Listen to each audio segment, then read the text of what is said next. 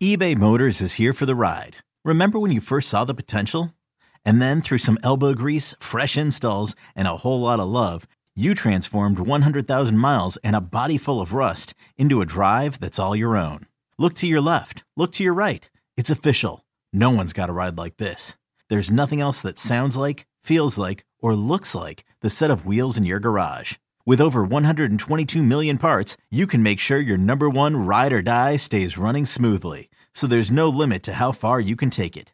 Brake kits, turbochargers, engines, exhaust kits, roof racks, LED headlights, bumpers, whatever your baby needs, eBay Motors has it. And with eBay Guaranteed Fit, it's guaranteed to fit your ride the first time, every time, or your money back.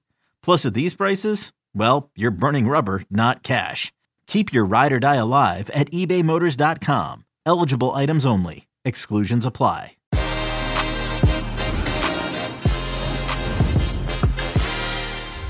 Yes! What is up, everybody? And welcome to another installment of the Que Golazo podcast, but most specifically, the U.S. Men's National Team Hour with two of your favorite former U.S. Men's National Team players, Jimmy Conrad and Heath Pierce. We're going to break down all the action as we've seen from our U.S. Men's National Team players around the world, most specifically in Europe, most specifically in Germany, most specifically with Ricardo Pepi, and, of course, some of the other players that may or may not be playing as much as we'd like. And we have a very special guest today, an absolute beast in the game in North America for Canada and MLS. Dwayne Rosario is joining us to talk about Canada's hopes and really the best chance that they have to qualify for the World Cup since 1986. The U.S. Men's National Team Hour begins right now. What is up, everybody? It's Jimmy Conrad alongside Heath Pierce. Dwayne Rosario is going to be joining us very shortly. But Heath, before we get to him, we got to talk about Ricardo Pepi. He made his first start for Augsburg in the Bundesliga, played 84 minutes in a 1-1 draw against Eintracht Frankfurt. Were you pleased with his performance? Jimmy, what an intro, by the way. Can we talk about that? Was very good. That was very strong. And for anybody that's listening to this or watching this, that was full off-the-cuff freestyle from Jimmy, which is really impressive, you know. Thank you. I'm trying not to focus too much on how he played. If you just saw, there was a stat that just came out that Kicker had him, Kicker Magazine, which is, you know, for anybody that doesn't know, is sort of the most well-regarded ratings magazine, or you know, the newspapers do all their ratings of all the matches and stuff. It's probably the highest regarded in terms of the professionalism and the analysis of it. He had the second lowest of the team, I believe it was. Derek Gray put it out, and it was either the second lowest of the team or second lowest on the day. Only had 34 touches, didn't have a lot of goal-scoring opportunities. But for me, I thought it was a solid debut. I think, again, we're caught up in this world of, you know, he's just going to go in and score all the way through. And it's funny now, not to jump off a topic, but if you look at what Mbappe's doing, if you look at what Erling Haaland's doing compared to what Messi and Ronaldo did in their early days at the same age, they're like miles ahead of those guys. And so I guess the whole point I'm trying to make is that, you know, you need time. Everybody develops at a different speed. You know, their coach kind of went out and said, hey, if you put too much pressure on him, he's going to fail. He's going to collapse, because it's not his fault that the global rates are this high for a kid of his age. But, you know, overall, I think it was a good building block. If I'm Greg Berhalter, I'm just excited this kid has made the move, and now he's getting minutes, and then he's coming into camp to help us, hopefully, with that sort of, you know, Jimmy, you know what it's like when you've changed teams or you've been given the captain's band or a different type of environment. You kind of puff your chest out a little bit more. You have a little bit higher confidence. Just like when you get called into the national team for the first time, you go back to your club and you have two ways of taking it. Either you're a little bit cocky, like, hey, finally made it. Look at me. I finally got the credit I deserve. Or you're like, I'm at a new level now and I'm going to set the new standard around me. And I feel like Ricardo Pepi has that type of mentality. Hopefully we see that response in this upcoming national team. I'm sorry, that was a long No, it's fine. What was your take on Well, no, before I get into my take, he actually made some comments after the game, and he had an interesting quote. But before we get there, make sure you hit subscribe, hit like, leave us a comment. Let us know how your thoughts or how you're feeling about the U.S. Men's National Team this particular week. And tell us from 0 to 10 how excited you are that Dwayne Rosario is joining us today, Canadian national team legend. If it's not a 10, I'm going to have some strong words for you after the show. It's got to be a 10. 10 out of 10 that Dwayne Rosario is here. And then, of course, if you're listening to us, make sure you leave us a 5-star review and give us all the good stuff. I mean, type right now about how awesome we are. We'd really appreciate that. Now, so back to Ricardo Pepi, Heath Pierce. He said these. This is a quote. it feels good to be in his new surroundings. Sorry, I'm now paraphrasing. I'll get into the quote. Still has a lot to do, so that speaks to the mentality that you were mentioning. But he then said this: the Bundesliga is much more intense than MLS. You have less space and you have less time. You have to adapt to that. I don't know if you heard those quotes or saw those quotes or not. I want your initial response to what he said there. Oh, I think it's a realization for him, right? And also a sign that I think he outgrew his role with FC Dallas and he needed a new challenge. He is a grown man for 18 who just turned 19 years old. He kind of overdeveloped quickly, jumped into the first team. If you go back to the earlier parts of the season, he didn't start the first games of the season, and then all of a sudden he exploded onto the scene. He's starting in front of a DP, had a great season, but it's his first full season in terms of contribution. So there's only one sample for him to go from in terms of what a professional environment is for him. And now he's coming to the national team. That's a little bit different because everybody's on the same page. But you get into the Bundesliga, everybody's trying to hit each other. Everybody's trying to hit each other in training because they're going for bonuses. They're trying to get on the field. You're on the field against bigger, stronger, faster players on a consistent basis. The tactics are better. Technically, they're better. And so I think all of those things he's going to have to take one step at a time. So I just appreciate him recognizing that quickly of saying, oh, man, this is completely different than the environment that I came from, and I got to figure this out. Yeah, I would add, too, that there's an urgency that Augsburg has because they are just on top of the relegation zone. And so every point, every play, every roll of the ball matters in a way that it doesn't matter the same way in MLS until maybe you hit the playoffs or if you get into the Open Cup or any Concacaf Champions League, where there's a little bit more immediacy and urgency to what's happening on the field. And I think that's one of the knocks. We've talked about this ad nauseum before, where how do you make those kind of 3 months into the season, regular season games matter more in MLS. Yeah. And I think there's a lot to dissect there on a future episode. What's that? He's feeling that? Do you think he's feeling that already, though? Because, I mean, I remember I spent most of a season in a relegation battle, and you remember that every single game going into it. You have a goal, right? Points, a draw away from home, 3 points at home. But, you still had this added bit of pressure as the context of why those points matter. Mm-hmm. And he's in that situation now where not only does he have this transfer fee, not only does he have to go and prove himself, but he's also having to get points because the team needs the points, and you can feel the pressure from the fan base, from the club. Right. You feel it in the locker room, and all of that stuff, like you said, is different than what he came from, which is you can go 5-6 game stretch if you're FC Dallas, and if you hit a 3 or 4 game stretch of wins, you're right back in the playoff picture, and everything's fine and everything's good again. Whereas there, he's having to make up for some stuff that he wasn't even part of earlier on in the season. So, I mean, do you think that's weighing on him already, or do you think it's more No, I think he's saying the right things. I like that his coach is protecting him a little bit and saying the right things. And I think he's just going to get better and smarter. And this is really going to speak to him having to adapt. How quickly can he adapt and start to have more of an influence in the game so he can get higher ratings on kicker? Yeah, kicker, we're on to you. Trying to throw the Americans under the bus. Now, we had another topic to explore here, and it was about playing time. Conrad de la Fuente was hurt and didn't play for Marseille against Lille. Conversely, on the same game, Timo Weah didn't play either. But I want to bring in our special guest. He's been waiting patiently. I want to get his thoughts because I think it plays into Canadian national team players as well. Let's bring in Dwayne Anthony de Rosario, 7-time MLS All-Star, 6-time MLS Best 11, MLS MVP, 4-time MLS Cup champion. The guy has scored more goals for the Canadian national team until Kyle Larin rudely tied his record this year. He's got 22 goals and 81 caps. Here he is, Dwayne de Rosario, everybody. Let's go. What's up, Dwayne? What's up, gentlemen? How you guys doing? It's great. Yeah, we're doing great, and it's even better now that you're here joining us. I'm going to ask the first question, then we're going to go back and forth. It's going to be a little rat-a-tat-tat, Dwayne, between me and Heath for you. Talk to me about Canada and their big chances of qualifying for the World Cup since 1986. That's a big deal, and I guess it maybe hurts you a little bit because you had opportunities but could never get across the finish line, not to bring up some old stuff, but you got a team here that I think is really special. Yeah, and you know what? It's not hurting me at all. It's making me even more proud, and it's amazing place to be in right now. It's rare that we've had a unique opportunity to be at top of the Concacaf table. It's something that we never experienced before. That actually teams are coming after us, and we're playing with a lot of confidence, which is nice to see. It's refreshing. Sitting on top of the group.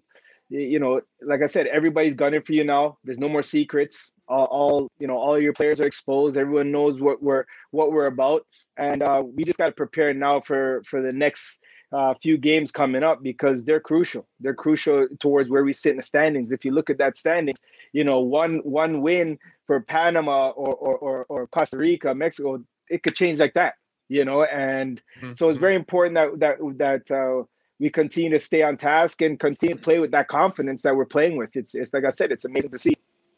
Yeah, Dwayne, I mean, it's obvious how good Alphonso Davies is. We've said it plenty of times that he's the best player in CONCACAF by far, and I don't even think there's a comparison to him right now in terms of making that a competition. But for the Canadian national team, for Herdman's plan, for everything that they're trying to do, how important is he in these next qualifiers being missed? I mean, how big is his role, or how much will the team feel him not being on the field? Yeah, I mean, obviously, a guy of his caliber is going to be is a huge piece of how we're going forward. I mean, he's a huge piece of the puzzle, and his impact in the game on and off the field, it forces teams to keep an eye on him, which frees up space for other players. And so having him not involved in this phase, it's gonna be put a hole in our team. But I'm confident that we have the players and the personnel to fill in those gaps. Would it be Alphonso Davies caliber? No, but hey, you know what? Here's an opportunity for guys to come in and prove themselves and prove that they belong as well. It's amazing to see a Canadian doing so well on the international stage. It's Champions League wins, and obviously you're playing with a world-class caliber team, a team that's firing on all cylinders, but he's contributing to their success.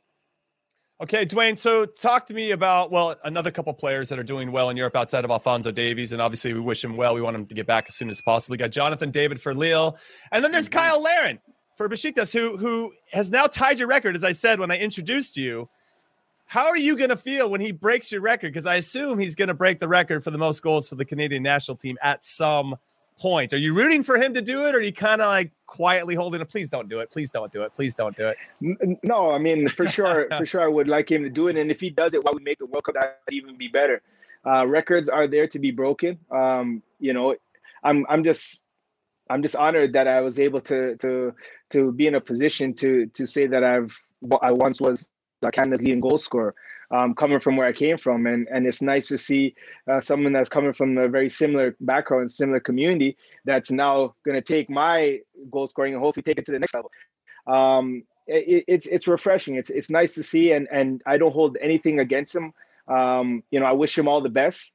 Like I said, it's nice to know that, if anyone's going to beat a record, it's someone like Kyle Larin. He just won another major cup in Turkey. So, he's going to be coming here with a lot of confidence. And you mentioned Jonathan David. I mean, leading Ligue 1 in goals scored. I mean, that's pretty impressive. So it's a beautiful time for the growth of soccer in this country. I got to say, though, Jimmy and I, we don't like the old generations. We don't like the new generations. We're big-time haters of everyone. I don't know how you have such a smile on your face knowing the team is doing this well right now. I mean, I'm kidding for the most part. But let me ask you this, Dwayne. Did you feel like you obviously seem like you feel connected to the project of where the team is at now, right? That the groundwork that you laid is now paying dividends in the form of, one, your own children, two, the national team, football in general in Canada. But did you have that same connection to the generation before you in Canada, or do you feel like, because it seems like you have a really positive spirit. And I think for the U.S. national team, or at least in my generation, before that, there was always this sort of like disconnect or almost bitterness through generations, whereas now, like, people are super proud of this national team on the U.S. side. I mean, did you have that same infrastructure for you?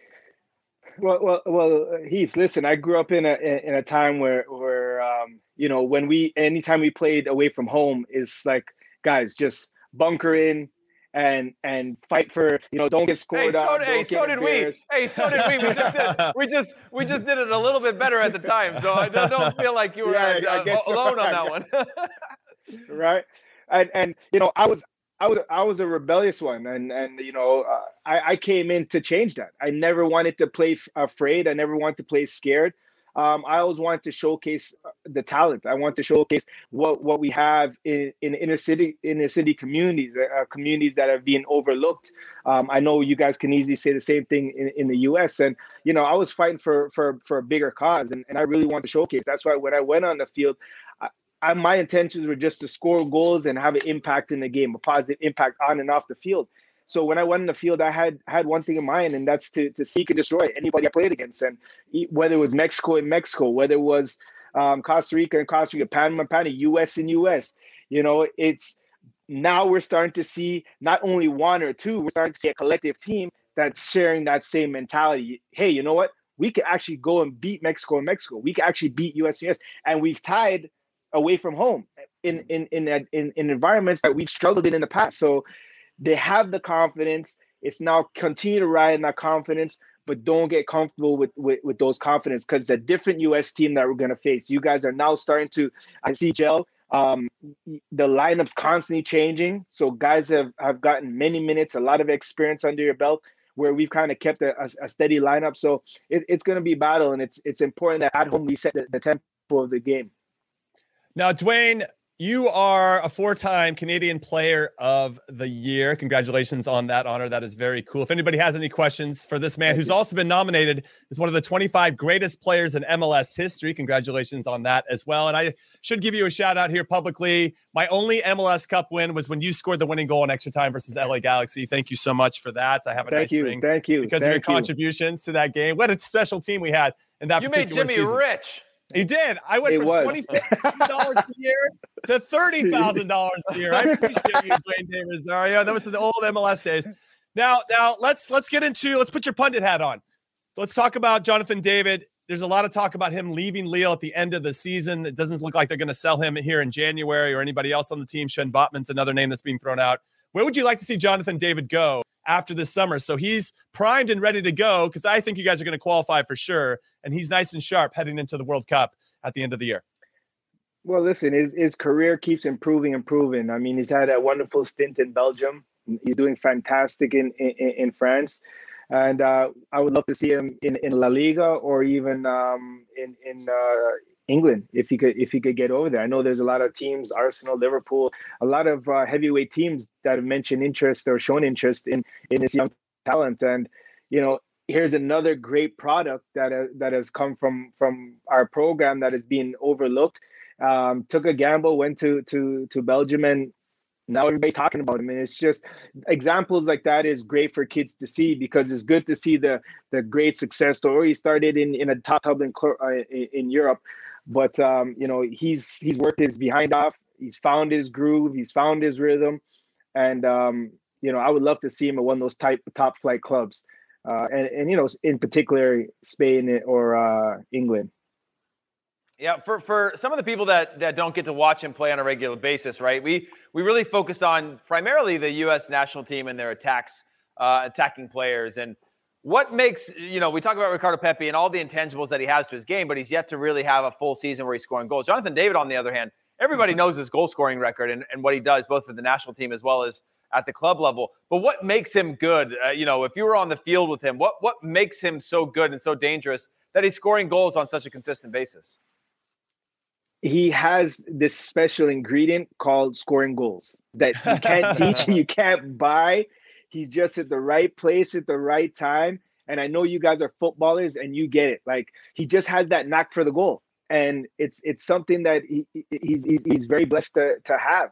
He smells opportunity and he doesn't question it, and he attacks it, and where a lot of people second guess it. I would like to think I was a player like that as well, where people won't take that shot. I would take the risk and take that shot.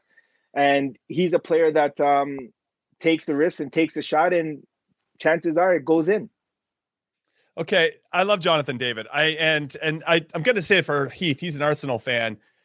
But you said top tier club. So I don't know if you mean Arsenal or you don't, Dwayne. Where in my heart, I'm a Gooner too. So, Yeah. Okay, you want him to go. You want him to go. It'd be a nice fit. I mean, Lacazette's okay, but Aubameyang's on his way out, I'm sure. So it could be a good fit for him. What do you think, Dwayne? It's a love-hate relationship. It's frustrating. Arsenal's so frustrating, It seems like they're going to win and they don't win in the last 5-10 minutes. They're winning the game and they end up losing or tying the game in the last 5. It's a frustration. It's a frustrated team to watch. They are rebuilding. They do have some great pieces, as you mentioned. But yeah, seeing Alphonso Davies go there, I think if he goes to a team like that, he'll be inserted right away. He'll get the time to shine. if he goes to somewhere like a Man City, he won't get in a lot of minutes, or a massive club. He might be difficult for him to get time. So it's very important that him and his agent really calculate. It's always good to say, "Oh, I'm at Barcelona," but if you're Barcelona, you're not playing. That's not that cool, right? Or Real Madrid, or one of those, or even Liverpool. Are you kind of quietly throwing shade at Serginho Dest right now, Dwayne? Because I feel like that's where you're going with this. Because Serginho's not really playing for Barcelona either. But he did. He did. He was. And that's part of the cycle of being a professional footballer. One coach likes you, a new coach comes in, and he has different plans for you, right? And we've all been through that. So he has to ride that wave, and when he does get his chance, he has to prove himself. It's difficult because he's not a goal scorer. Where when you get that 10, 15 minutes, that if you score goals, just your product speaks for itself. Mm-hmm. He's a fullback or a wide player, depending on how he fits into the formation. I will say though I very think highly of. Yeah. I mean, by the way, I will say that in terms of what Jimmy said for Arsenal, Jimmy, I mean, Arsenal do have some decent. We're not going to go down this route, but they got a whole young back line with White and Tomiyasu. They've also got, Odegaard, who's young. They've got Saka, who's young. They've got Martinelli, who's young. We've always had players, man. We've always had players. But I'm saying, if you were to bring in, if you brought in a Jonathan David, like you've now got a young group that you're talking about 2-3 years that you can get some production out of, and players that are seemingly fearless and informed. And I like the narrative of that. But again, I'm with Dero on the love-hate relationship side of those things. Dero, let me ask you this: in Canada's eyes, who is the U.S. men's national team sort of danger man? On the U.S. side. Yeah, like who do you worry about the most from us? No, who do you worry about from us? Well, I would just say for one, U.S. is always been very well organized. You guys do enough to get a result, and that's you think that you have the game, and then you always find a way. One thing I tap my hat off at the U.S. You guys always find a way, regardless. I mean, not speak last go around. It was you see how that happened. But usually you guys always find a way. I mean, I look at players like Pulisic, he's instrumental part of the team, huge instrumental part of the team. Weston McKennie scored a big goal for you guys, against Mexico. You have Tyler Adams holding down that midfield for you guys, I don't know if I'm saying his name right, but Theosin, right? It's Theosin? Did I say it right? Theosin? You guys are saying my name right? Which one? Musa? Sledichin. Which player is that? No. Yunus Musa? No. Yeah. Yunus Musa. Yeah, Musa. Yeah, Yunus Musa. He's a player that, brings in a different, a different style to the team. So, but, when I think about US, Pulisic is definitely top of my list, and obviously McKennie, in terms of he's coming with the national team. Yes, he's had a little running earlier, but they've resolved that, and he's playing well. And Tyler Adams is doing a fantastic job in that midfield. So, those three players you definitely have to keep an eye on. You guys have a very well balanced team, and you have players now that have gone to Europe. So, they're going to be coming in with a lot of confidence, and that could be dangerous. Okay, so one of the things I was teasing before we introduced you, something I wanted to ask Keith, but I wanted to bring you into the conversation as well, Dwayne, is minutes for your club team. Because right now, at least from a U.S. perspective, we're running into some players that are either hurt or out of favor, as we mentioned with Serginho Dest, with the coach not getting a lot of playing time. How do you handle that, or how do you think that impacts how they play for the national team? Or do you feel like once you put on the colors of your national team, it doesn't matter what you did last week or before, you're ready to go because you're representing your country and you know that you're so close to playing and qualifying for a World Cup? If anyone knows, I know that best. I played I played a lot of national teams years with guys that haven't been getting minutes, and it's difficult because you're the sharpness of your decision making. That's the most impacted, right? And in World Cup qualifying, that's a game of inches. And if you're not getting constant minutes and you're not mentally sharp, it's going to affect you, especially at the next level. So that will impact the coach's decision. It will impact the team for sure 100% if you're not getting a lot of games. And it's going to be a decision the coach has to make in terms of who's playing and who's not playing. And it's unfortunate because MLS is out of season right now, right? Are these guys keeping shape? I know you guys do a fantastic job of having camps and keeping guys, engaged. You guys just played an international friendly on December 18th. So you're doing your part. On our side, we haven't been fortunate enough to get guys in and keep them, their game fitness. And if you look at our roster, we have quite a few guys playing in MLS that are on our starting roster. It's funny, Jimmy. And by the way, I think you were talking about Jordan Sabachu. Right? Yes. Sabachu, yeah. He goes by PFOC now, playing in Switzerland. But it's Jimmy and I were talking about the last time the U.S. played was what was it, mid-December, Jimmy, on a friendly game outside of the international window, and we were really frustrated with the fact that Greg Berhalter played so many players long minutes when he had an opportunity for us as fans to see young players get a look, that players that we want to see break in, players that we thought had a chance to maybe slip in at some point over the next year. Now looking back at that, Jimmy, I'm kind of happy that some of our players who haven't played or wouldn't have played in almost 2 months got that game in the middle. Now, how valuable that is, I'm not really sure. But when you're talking about, like D-Rose saying about Canada, and you're talking about a lot of those domestic players who aren't getting games right now, I think that's a really important factor to take note of. And then you add that to the players who are at their clubs and training and in season but aren't getting minutes. It's a very difficult time and to have that cohesion and match sharpness that you mentioned. Do you think that, because it seems like Herdman's done a great job of just motivating this group of players regardless, right? Going back to the Gold Cup again, where, I think I talked to you during this summer, D-Ro, where he kept saying we're playing it like a final, and it was kind of funny and I kind of laughed about it. But then it became a thing and a mentality that they seem to have where it's just a lot of that sort of tapping into that mentality. I mean, do you think that how much of that, I guess, plays a role in Canada's preparedness versus, obviously match sharpness and match fitness and all this stuff is really important, but he seems to have them believing in something that maybe they didn't before. Listen, one thing about Herdman, he's a great motivator. I think out of all the things, and not take anything away from him, I think that's one of his, is key elements that he provides to. You saw with the women team as well, right? He motivates them. He gets them believing. He gets them playing for the cause, and that definitely helps. Now, again, I have to go back to, okay, yes, you put on that jersey. The coaches motivate you. You want to play for the country, but as soon as you step on that field and that tempo starts flying, everything goes out the window. What comes in next is your game sharpness, or your mentality. Are you ready? Like, no matter how passionate you are, if you can't get oxygen to that brain quickly because you're gasping for air and you're tired, and guys are coming with you in that pace, and the fans are cheering, especially in those tough environments that we're going to be playing in, it's going to be tough. It's going to be. You're giving me anxiety. At the times that where your breath is in your throat and you're like, you can't get a deep wind. You can't catch a second wind. You're like, why am I out here? Am I having a panic attack right now? Right. All right, exactly. Everybody.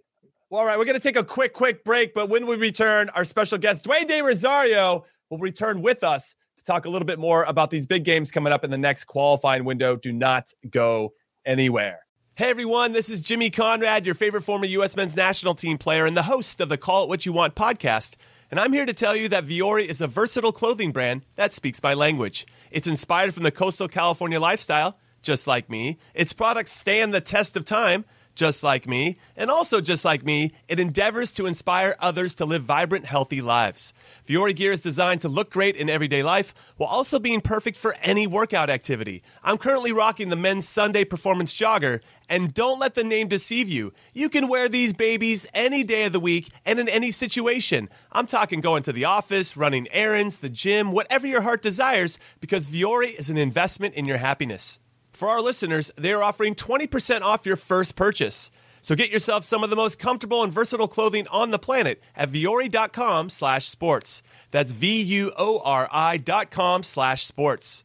Not only will you receive 20% off your first purchase, but enjoy free shipping on any U.S. orders over $75 and free returns. Again, go to vuori.com/sports and discover the versatility of Vuori clothing. Robert Half research indicates 9 out of 10 hiring managers are having difficulty hiring. If you have open roles, chances are you're feeling this too. That's why you need Robert Half. Our specialized recruiting professionals engage with our proprietary AI to connect businesses of all sizes with highly skilled talent in finance and accounting, technology, marketing and creative, legal, and administrative and customer support. At Robert Half, we know talent. Visit roberthalf.com today. All right, everybody, welcome back to the U.S. Men's National Team Hour on the Qué Golazo podcast, brought to you by two of your favorite former U.S. Men's National Team players, Heath Pierce and Jimmy Conrad, producer Des Norris, and our special guest, Dwayne de Rosario, Canadian national team legend, MLS legend. He's got so many things on Wikipedia. I can't even read them all because we'd be here for another 25 minutes. That's how much he's accomplished in his career. Now, Dwayne, I go there every now and then, fill in. I keep just adding stuff. You should. Yeah, I mean, that's not a bad idea. I should maybe start padding my own stats as well. But Dwayne, let's talk about this upcoming qualifying window, which includes the U.S. traveling to Canada to take on your boys in a very cold environment. And in fact, from a U.S. perspective, we're playing El Salvador in Columbus. It's going to be freezing there. And then we play Honduras after the Canada game in Minneapolis. It's going to be freezing there as well. Do you think it really gives Canada an advantage? It looked like it did against Mexico. No? No. Not against the U.S. How? Yeah, that's fair. How? We're preparing for it. You guys do the same thing when you play Mexico. You play them in Columbus. We all know that, right? Ohio, you play them somewhere in the East. Guess what? We're playing U.S. in Hamilton. From all the places, I don't get it. I don't understand why Hamilton. I mean, we have a beautiful BMO Stadium. Hamilton, it's gonna be. It's going to be cold for both teams. You know, most of the players that we're bringing in are European guys, right? The guys in Turkey, they're not playing in snow and cold conditions. Alphonso Davies, unfortunately, is out of the question. But who do we have? In France, they're not playing in the conditions that. So it's going to be cold for both teams. I don't think it's going to help either or, right? Well, you guys play indoor on the East Coast.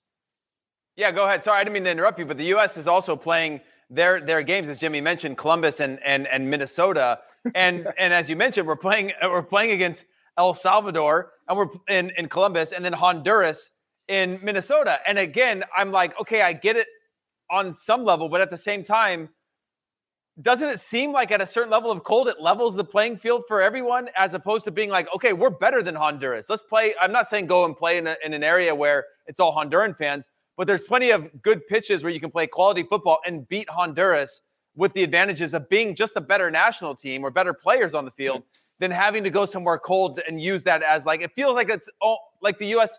We've argued over this quite a bit, that the U.S. is doing the same thing, trying to create these advantages when the advantage is just that they're a better national team and they should win those games at home and play in a place that, you know, you're going to have a good turnout for your fans, but you don't need to add the cold as an element. Do you agree or do you feel differently?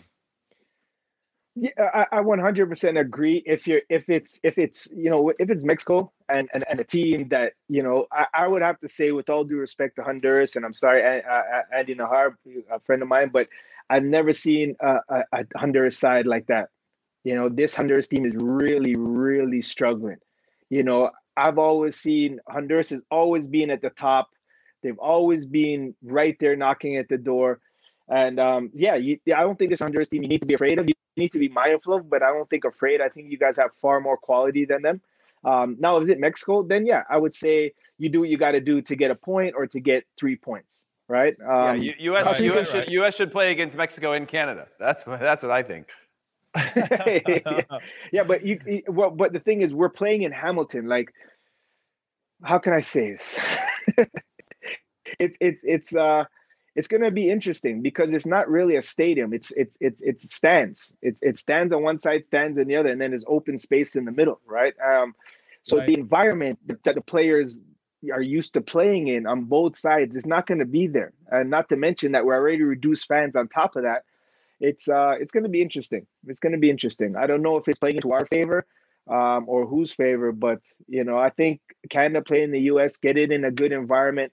TFC has heated pitch, so nice grass. Our guys love to play in that environment. We've proven we can play in that environment. We've played you guys and tied you guys beat us there. Yeah. So why not keep it the same? But I wish don't them know. all the best, of course. Soccer USA in the chat says, without snow, USA beats Canada 3-0. We played them without the snow back in the first qualifying window. And we drew 1-1 in Nashville. So I don't know if that's true, but I like where your head's at. Yeah, but Canada drew Honduras too in the very beginning. By the way, that Honduras team, I feel like that was the wake-up call for Canada at the very beginning, where I was like, man, Canada looks a little bit like they know they're good and they think that they're good. And then after that, it seems like they went back to that mentality that they had in the Gold Cup of just like, we got to earn the right to play. We got to fight. We got to work. And then the quality will win out. And I think it's doing wonders for the national team. What I'll jump in and say is that I did some research about the cold from a scientific standpoint. I saw this report about NFL games that are played in freezing conditions. And it says reduced temperatures cause the body to burn glucose 5 times faster than usual. And that cold ultimately zaps the stamina, which means it's harder to expel the energy required for powerful plays. Now, remember, this is all based on like NFL stuff, so they're using NFL terms. Reaction times can drop by 45% in freezing conditions, which really, I guess, speaks to the alertness that you have to have. And then it also adds that cold air irritates the player's respiratory system, making it more difficult for them to catch their breath. It stiffens the muscles and all this stuff. For me, it's a battle of attrition. As much as we play in extreme heat at times, I feel like it's still some of the same narratives, Dwayne, where everybody's freezing and just like, I want to get out of this as fast as humanly possible. I'm going to make a few plays, but ultimately, and you've played in enough games to know 81 caps for the national team and 22 goals. It's between the ears ultimately is going to decide who wins this game and who doesn't, correct? 100%. 100%. Listen, I wouldn't say the environment, the cold, the pitch does have impact. When we go play Mexico, we're not playing in like 6 o'clock in the afternoon or 7 o'clock. We're playing in the dead heat in Azteca on top of the altitude, right? And they're doing that because they know your muscles aren't going to acclimatize to that.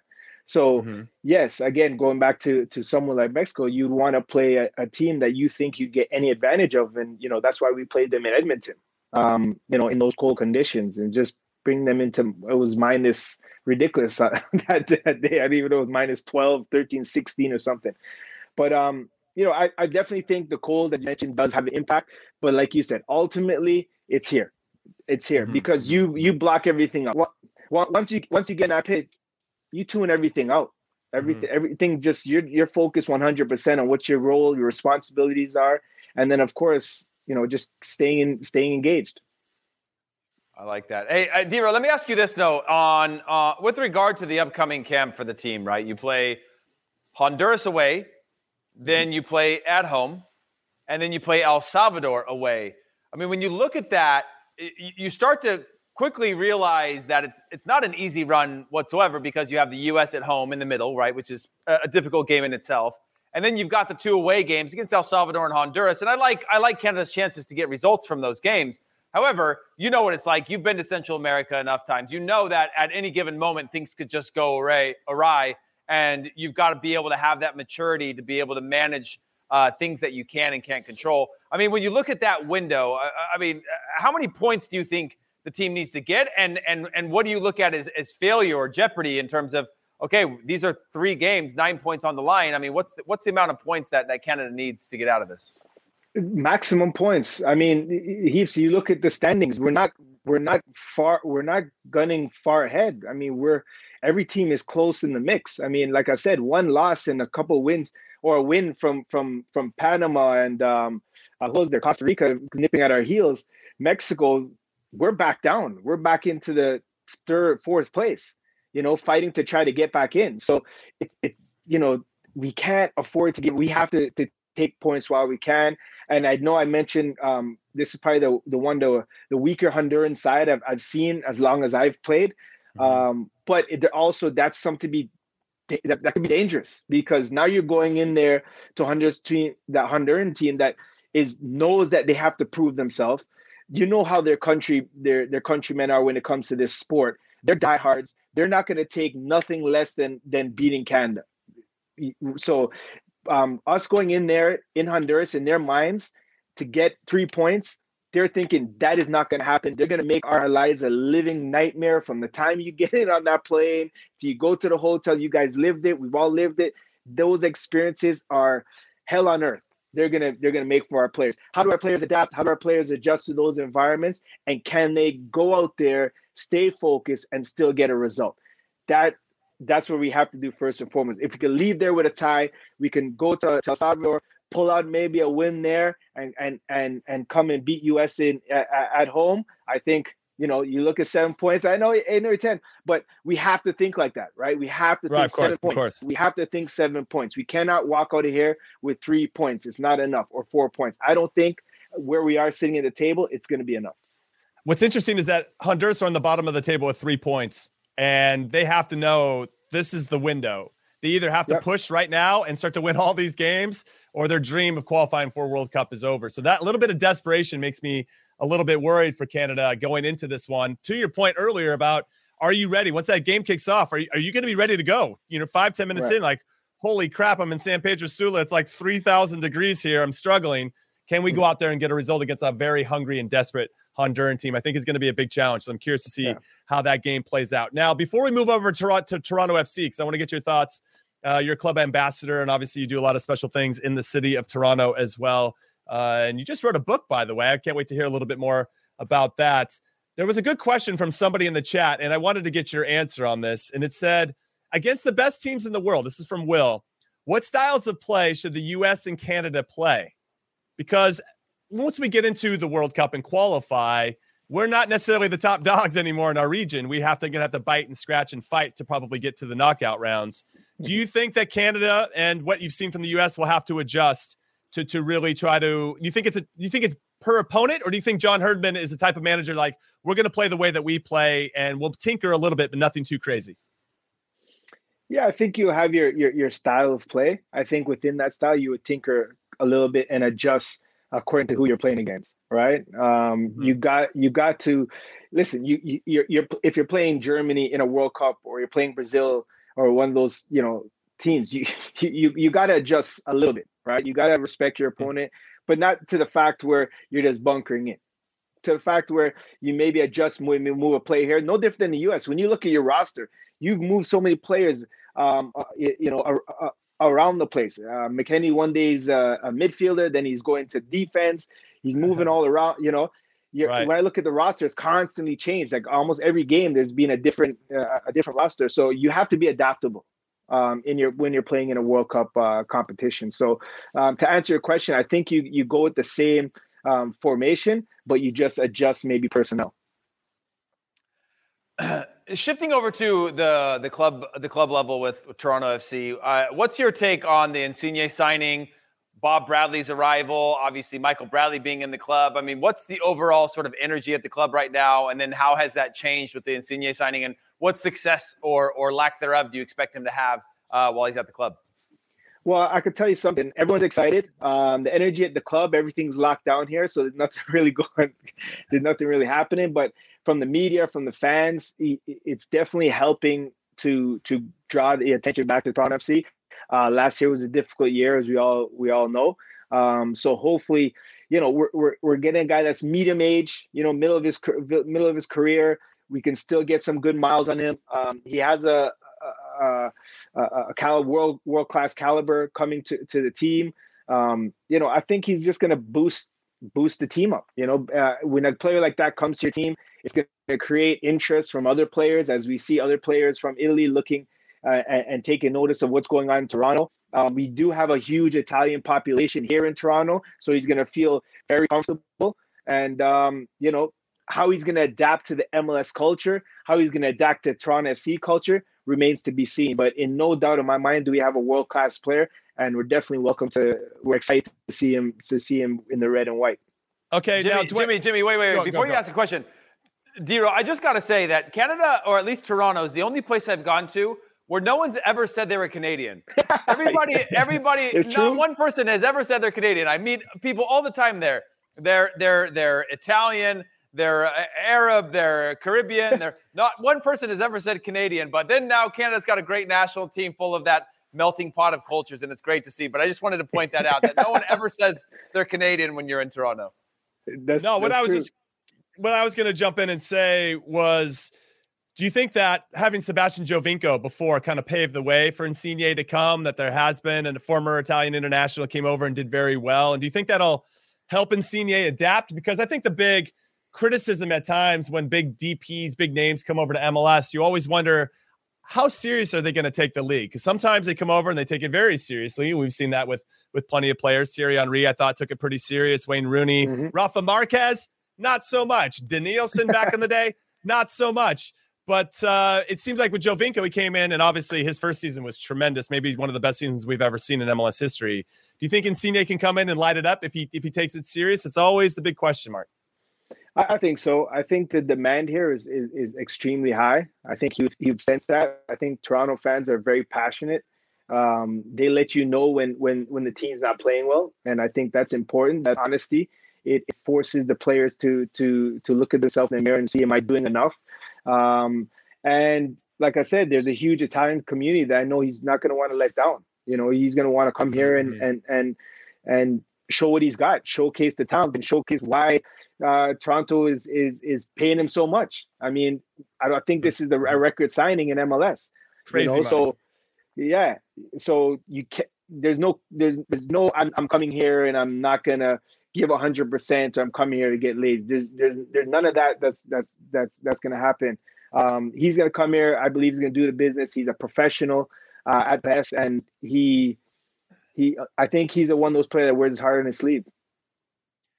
I think about TFC, and I'm friends with a couple of the main people from Inebriati, and I love the atmosphere there when the club is doing well. And obviously, as the club has continued to grow, the demand gets higher. I mean, how hard is it? How important is it bringing a big name player like that to bringing a fan base back, or is it just all about results and fight and the team doing well? Because it seems like there has been times where the team has lacked, and obviously we're in a COVID era that I don't want to judge it based on that. But when it goes through tough times, sometimes it feels like the fan support isn't there. But Toronto as a city is just begging for winning teams. And when teams are winning, that city goes off. I mean, how much of it is about winning or big names? I mean, what is the sort of, for anybody who hasn't ever been to a match in Toronto, what's it like there from a sports culture standpoint? Sports culture, it's one of the most vibrant cities in the world. You know, you mentioned it in terms of the diversity, in terms of, the culture, very proud city. This city's gone through some difficult moments, and we could go right across the board with all sports, very difficult, challenging times. And we've seen them still show up. Look at Leafs. I mean, we haven't won nothing since 1960 something, but it's always sold out. You always find butts in the seats. Most of it could be corporate, but hey, anyway. But Toronto fans, it's a different market. It's I would say it's your blue collar fans coming to it, and I think that's right across the board with soccer. They come to the game because they have a genuine love for the game. They're passionate. They come to let all their frustrations off during the week. They come to cheer on the team. They want to see the team do well. And to go back to your point, Heaps, is that it doesn't matter what big name player you have, right? It doesn't matter. At the end of the day, results speak for itself. If you have a successful team, it doesn't matter who's on the team. Your fans are going to support you. Your fans are going to love you. But you have a player of this caliber coming to the city. Obviously, the excitement's going to be there. You add that with the results, and it's just going to fireworks. Well, Bob Bradley has proven he's got a great track record of doing very well in his first season. And I think I've got very high expectations of what they're capable of. Having Insigne come middle of the season, maybe that deters, maybe a rhythm that they established prior to him getting there. But when you add somebody like him, I think they're going to be good. But you know how this league goes, man. From let's be honest, from May to August. Does it? Yeah. That's true. That's fair. If we're talking Europe, where there's relegation and promotion, then you of course that's where things get a little bit murky. But August, September, October. That's when the league really starts, right? That's when you have to be flying and going right into the playoffs on full flight. So yes, we're getting them midway through the season, but again. It's something that I know the players are looking forward to, right? You have, whether you're doing not so good, a player like that's coming, it's going to lift the team up. You're doing good, and you have a player like that coming on board. You should just, it should take you through the roof. Well, you mentioned Dero. This, how this league is, and I wanted to get your thoughts on Kellyn Acosta going to LAFC, leaving Colorado Rapids, who were the best team in the Western Conference, got there at the very last weekend to make that happen. Still lost the first round of the playoffs, which kind of speaks to your point. You got to be sharp at all times, no matter, especially towards the end of the season. That's when you have to be in your top form. Now, there have been some narratives being built by Colorado about how this was all supposed to play out, but Kellyn Acosta came out and said that's not how the story was at all. Do you sympathize with the player here and Kellyn Acosta and what he went through? We're going to get the tweet up here. Charles Boehm, a friend of the show, says Rapids were working on an extension with Acosta, but the sides failed to come to terms after years of European transfer rumors. Most of it turned out to be smoke, with the real interest coming from other MLS teams. And Kellyn Acosta responded, "This narrative is sad. Colorado pushed me out. They had an offer for me on the table from abroad and ongoing interest and opted to trade me." Do you feel like, based on quote unquote how this league is, because all three of us have been involved from pretty much the very beginning and seen a lot of things change, you feel like player power is changing for the better? Or do you still feel like we're at the mercy of so many other things? We don't really have as much power as we think we do. Listen, I'm all for player power. I don't know the in-depths of his situation here. And I'm glad that, the player is speaking out and taking a stand for himself.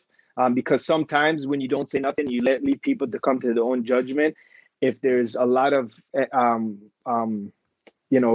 there's a lot of influence coming from one side and you don't get to say your side, then a lot of people take it for what it was. I've experienced that with my situations. But listen, at the end of the day, if the player has an opportunity to go overseas, or a player has an opportunity, he expresses his willingness to pursue that opportunity. The club holds you back, doesn't want to let you go. That's fine. You come to the end of the season, you've done well. You've done above and beyond what was asked of you. Now it's time to say, okay, well, listen, okay, well, I would like more. You need to provide more. And the club says no, and another club says, okay, we'll take you. Hey, you got to do what you got to do. Right. Right. Yeah. It's a tough place to be in as a fan, because you're supporting the players, but on the backside of the story, the player also has to think about his future in terms of, maybe he has an agreement with LA that, hey, if a European team comes, I want to have the opportunity to pursue that, and they said, okay, yeah, no problem. We'll allow that opportunity to happen. What I would like to see is, though, especially on the break, more MLS players doing exactly what they do in Europe, going on loan, go overseas, and if they could play, why not? Get them minutes, get them playing, and it just helps. I think it helps grow the league. It helps grow the relationship. This is not an uncommon thing. This is a worldwide sport that happens all over the world, right? It's just here, when you're on the off season, you can't go here. They don't want you to go here. They want you to go here. What are you going to do for 3-4 months? That you just sit, I think we should start really, there are some players that are going over there, but I think if we get more players having that opportunity, I think it's going to open up the market even more, and more players going to want to come here, and more players from here. We're going to sell more players, and this league's going to really develop a lot quicker on and off the field. Yeah, one of the things that I think in terms of a player power that's always going to lack is, as long as that we run on a winter schedule, it's going to be hard for players to have as much power as they would should you be coming out of contract or be up for sale in the summertime, right? And I think that the more you can align with the European schedule, the more the power is going to go into the players. I think the flip side to that, and it's hard because LAFC is a club that's happy to sell players on, right? They're happy to move players, and they've done that consistently. But at the same time, we saw with Mark Anthony Kaye from LAFC going to Colorado, there was some interest in him and some other things. He obviously went in and got himself he's going to get himself a new contract, right? And get himself paid. And I think the one thing that I think players are getting now is, if they're getting traded against their will, those teams bringing them in have to have some sort of plan to give them money, right? Get them paid. Right. Or they're having some sort of say in the matter. Or, now if clubs are planning to sell Ricardo Pepi, he's already on his second or third contract before they're selling him, because they know, hey, I want to get max transfer fee, so let's do right by him. Let's give him a new deal. Let's give Paul Arriola $1 million a year. Let's give Jordan Morris $1 million a year. Guys that are breaking into the national team, let's pay them knowing that the valuation now increases of what we can charge for them Exactly. and extend the contract out so he can charge for that, which is putting some putting power into the players, of at least mitigating the risks of not getting to do what you want when you want. You're at least mitigating that financially, and I think that's a very powerful tool in the growth of our league for players. 100%. We have to start rewarding our own, right? We have to. We can't keep waiting till a European team comes and buys him for a ridiculous amount of money, and then reward our own players, our own local talents that we've developed and grown, and like you said, their value goes up. Right, especially if you play with the national team, you can't be looked at. It doesn't matter how old you are. If you're playing with the national team and you get into the national team pool, the national team has to understand, and the league has to understand. There's a commitment there now, right? You're not no more like you're a national team player, so everybody's looking you up here. So you have to match that same value and lift it up towards what that player is achieving. Okay, so Dwayne, before we let you go, you wrote a book. Yes, Dayro, My Life. What inspired you, one, to write this book? And second, what are any juicy details that you can share with us? That's second. Third, where can we purchase said book so that we can go out there and learn more about your incredible life? That's a lot of questions, man. You know me. I only have one at a time. Yes, I wrote my own book called Dayro, My Life, and exactly what the title says. It's about my life, my journey, and it's hopefully used as a motivational tool for kids, all walks of life that have gone through, ups and downs, ebbs and flows, whether through their career and their personal life, and how I was able to use that as motivation, as fuel towards my passion and my desire to become successful and make it in this sport through all the trials and tribulations. So it's a book about my journey. I go in depth of obviously the longest stint of my career in MLS, but I've also talked about my European experience as a young kid aspiring to play professional. So, I talk about a lot of things in the book that I haven't spoken about. I don't want to give too much out there because, I want you to read the book and to go into it and send me your comments. Tell me what you think about the book. But there's a lot of experiences that I spoke about, playing with the Quakes and what that was like. As you mentioned, we had a good team. I felt that a lot of those teams, when you look at those players, I still think, in our young age, we could still compete, if not win a cup today with that same players because of our experience. We had a great balance of experience of youth coming in that wanted to prove themselves. With myself, Landon, of course, and then I'm looking up at guys like Cerritos and Eklund and Agus, guys that have played a national team, and it was a great balance. And I think our coaching staff did a good job of finding that right balance and letting us play and express ourselves openly and freely.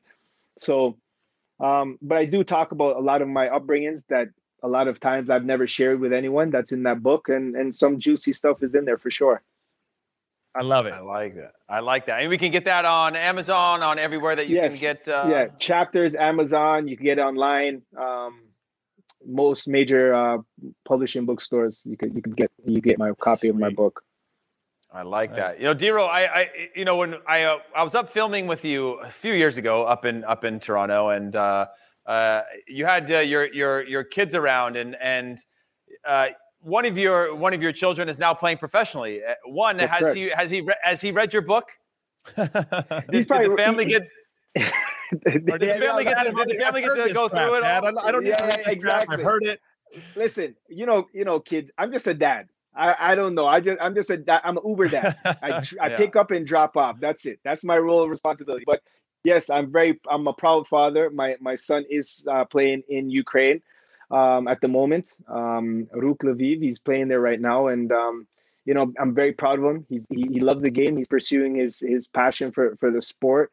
And I'm very happy for him. I have another son that's a goalkeeper that's signed with Toronto FC, who's about to embark in his career. He's 17 years old. And then I got my little guy that's with my academy here, Dayro TFC, who's playing with my academy. And of course, my oldest is my daughter, 24, and she's living her best life, following her passion and being a beautician, and proud dad. What can I say? That's it. That's all you got. By the way, you must maybe be able to relate to Zinedine Zidane and Jurgen Klinsmann, who had kids that were goalkeepers. Is it weird to have a kid that wanted to play goalkeeper? Because my daughter wants to play goalkeeper as well. I'm like, I don't even know you. Like, what are you even talking about? Goalkeepers are crazy, man. I felt the same. I had to check the blood and make sure it was identical because I a goalkeeper. So I put him in the net and I started taking some rocket shots and he's diving. I'm like, oh damn, I'm almost hitting him. And then I said, okay, you know what, put on the gloves. And now I love it because one thing is always hard to find is a goalkeeper. So if I go to a field, like, yo, go in net. He doesn't want to go in net anymore. I'm like, no, man, you pick that position, you go in net, you catch my balls now. So I love it. I love it. Amazing. You always got to go. Thank you so much. Thank you so much for your time. Everybody go buy his book, Dayro My Life. Go give him all the love and adoration that he deserves on all the social media platforms, including our chat right now. Dwayne, thank you so much again for your time. Good luck to Canada. We definitely hope that you guys qualify for your first World Cup since 1986. We know that would be very special for you, all the players in the country, of course, and it'll help continue to develop the game in a meaningful way north of the United States. And keep being you, man. You're a special guy, and we appreciate being friends with you. Thank you, man. I appreciate you guys. Thanks for this opportunity. And hey, there's a lot of room for everyone, man. Why can't we both go to the World Cup together? Exactly. Right? Yeah. Exactly. Hey, don't worry. If it doesn't work this time, US second, why not? No. Hey, Dero, listen. Whoa. Listen, if you have a couple rough camps from here and the team doesn't make it, don't worry because 2026, everyone in the world gets to go to the World Cup. You know, that's right. And we get to host. We don't even need to qualify. It's in the 40s and 50s. We're gonna have 128 team World Cup someday. So it's coming, gonna be man. Amazing. All right, everybody. We appreciate you hanging out with us for the U.S. Men's National Team Hour. So on behalf of our producer, Des Norris, Heath Pierce, Dwayne De Rosario, I'm Jimmy Conrad. Make sure you hit like and subscribe, leave comments, turn on your notifications, leave us a 5-star review. You guys know the deal. We'll see you next week. Thanks for watching and listening. Later.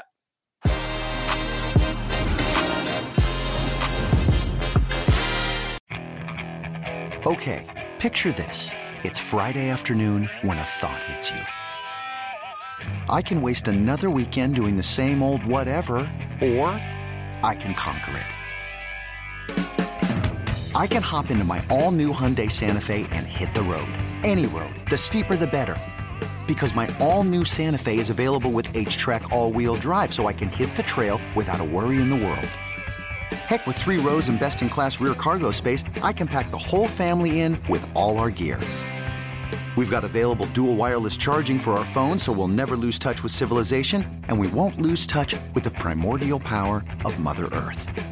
So which is it? Waste the weekend or do something a little more epic? And conquer it in the all-new Hyundai Santa Fe. Visit HyundaiUSA.com or call 562-314-4603 for more details. Hyundai, there's joy in every journey.